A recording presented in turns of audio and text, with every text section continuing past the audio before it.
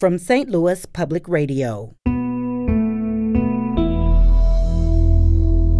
This is St. Louis on the Air. I'm Elaine Cha.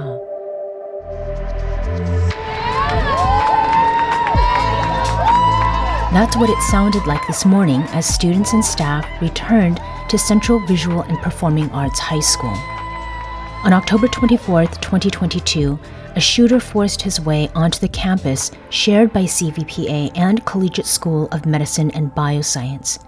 The assailant killed a student and a teacher and injured several others before police fatally shot him. Central Visual and Performing Arts students spent weeks out of class immediately after the shooting.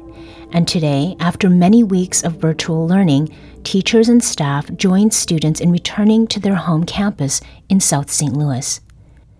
Here to talk about what she observed this morning as CVPA community members entered their school building is Kate Grumke, St. Louis Public Radio education reporter. Kate, welcome. Thanks for having me. So we just heard that cheering in the introduction. What else about the mood can you share about this morning's reopening of the CVPA campus? Overall, I think the mood was kind of a homecoming. It was very welcoming. The staff and family members and alumni went above and beyond to help the students feel excited about being back at school. They had a red carpet rolled out, and the students were walking through basically a hype group just cheering for them.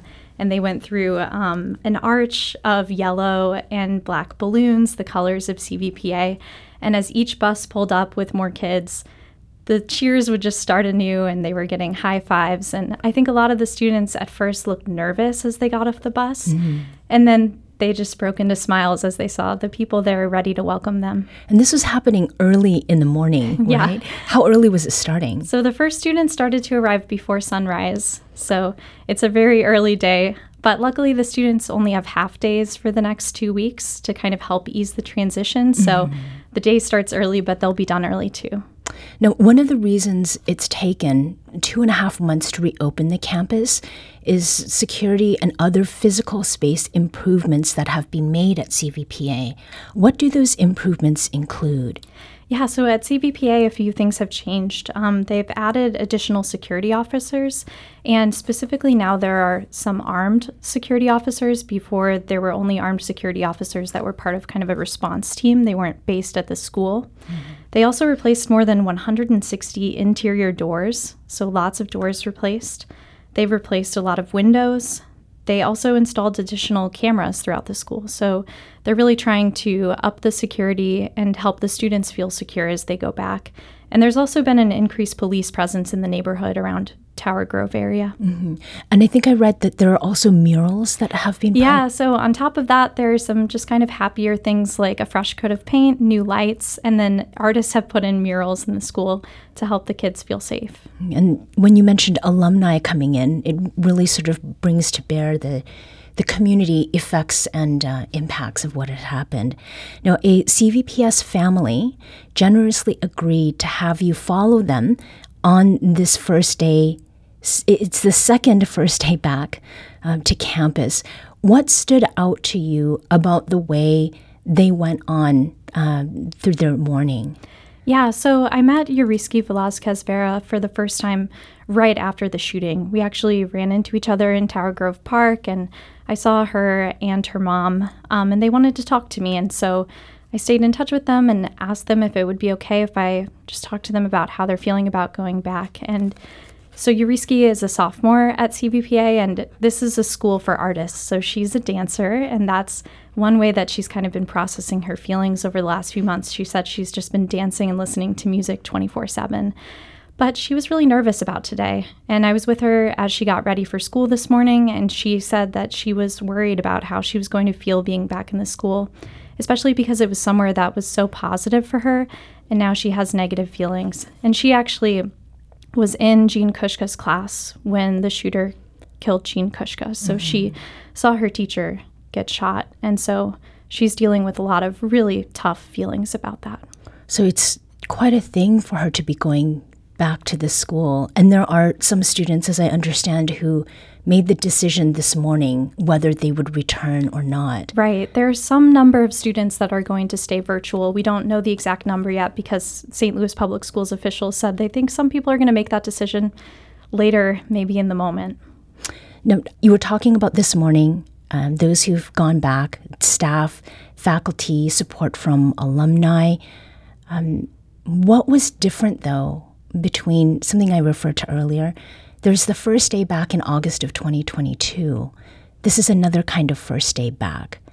Is there anything sort of beyond some of what you've shared about anxiety that you picked up on as you were watching what was happening this morning?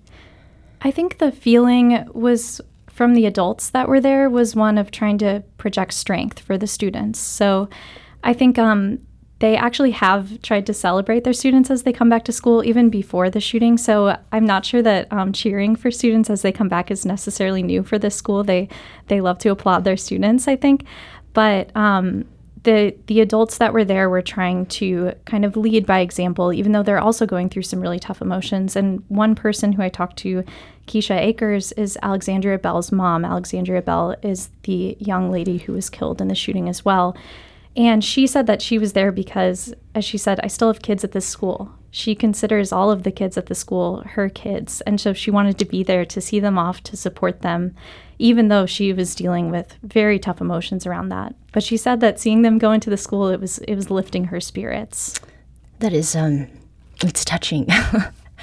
What provisions have been made to help students and their families continue to manage the emotional and psychological aftermath of the shooting? So there are going to be counselors available to the students, and a number of organizations have actually volunteered counselors so that they can have extra people on staff. There were also service dogs there today to help the students feel better. And especially for Yuriski, who I talked to, she said she's definitely going to try to take advantage of that because she only had the opportunity to talk to a counselor once between the shooting and now. So she still is looking for some professional help, and hopefully she'll be able to get that at school. And then there are also some things that are changing now that mental health is going to be such a concern for the kids. So they're still going to have to do active shooter drills, which is something that you don't think about for kids that have actually been through that. But they're going to have the support staff through SLPS on hand to help them do that in a kind of trauma-informed way to make sure that it's not triggering for the students, even though they're still going to have to practice. Kate Grumke is the education reporter here at St. Louis Public Radio. Thank you for providing us a glimpse into what CVPA students and staff experienced this morning on their first day back. Thanks for having me.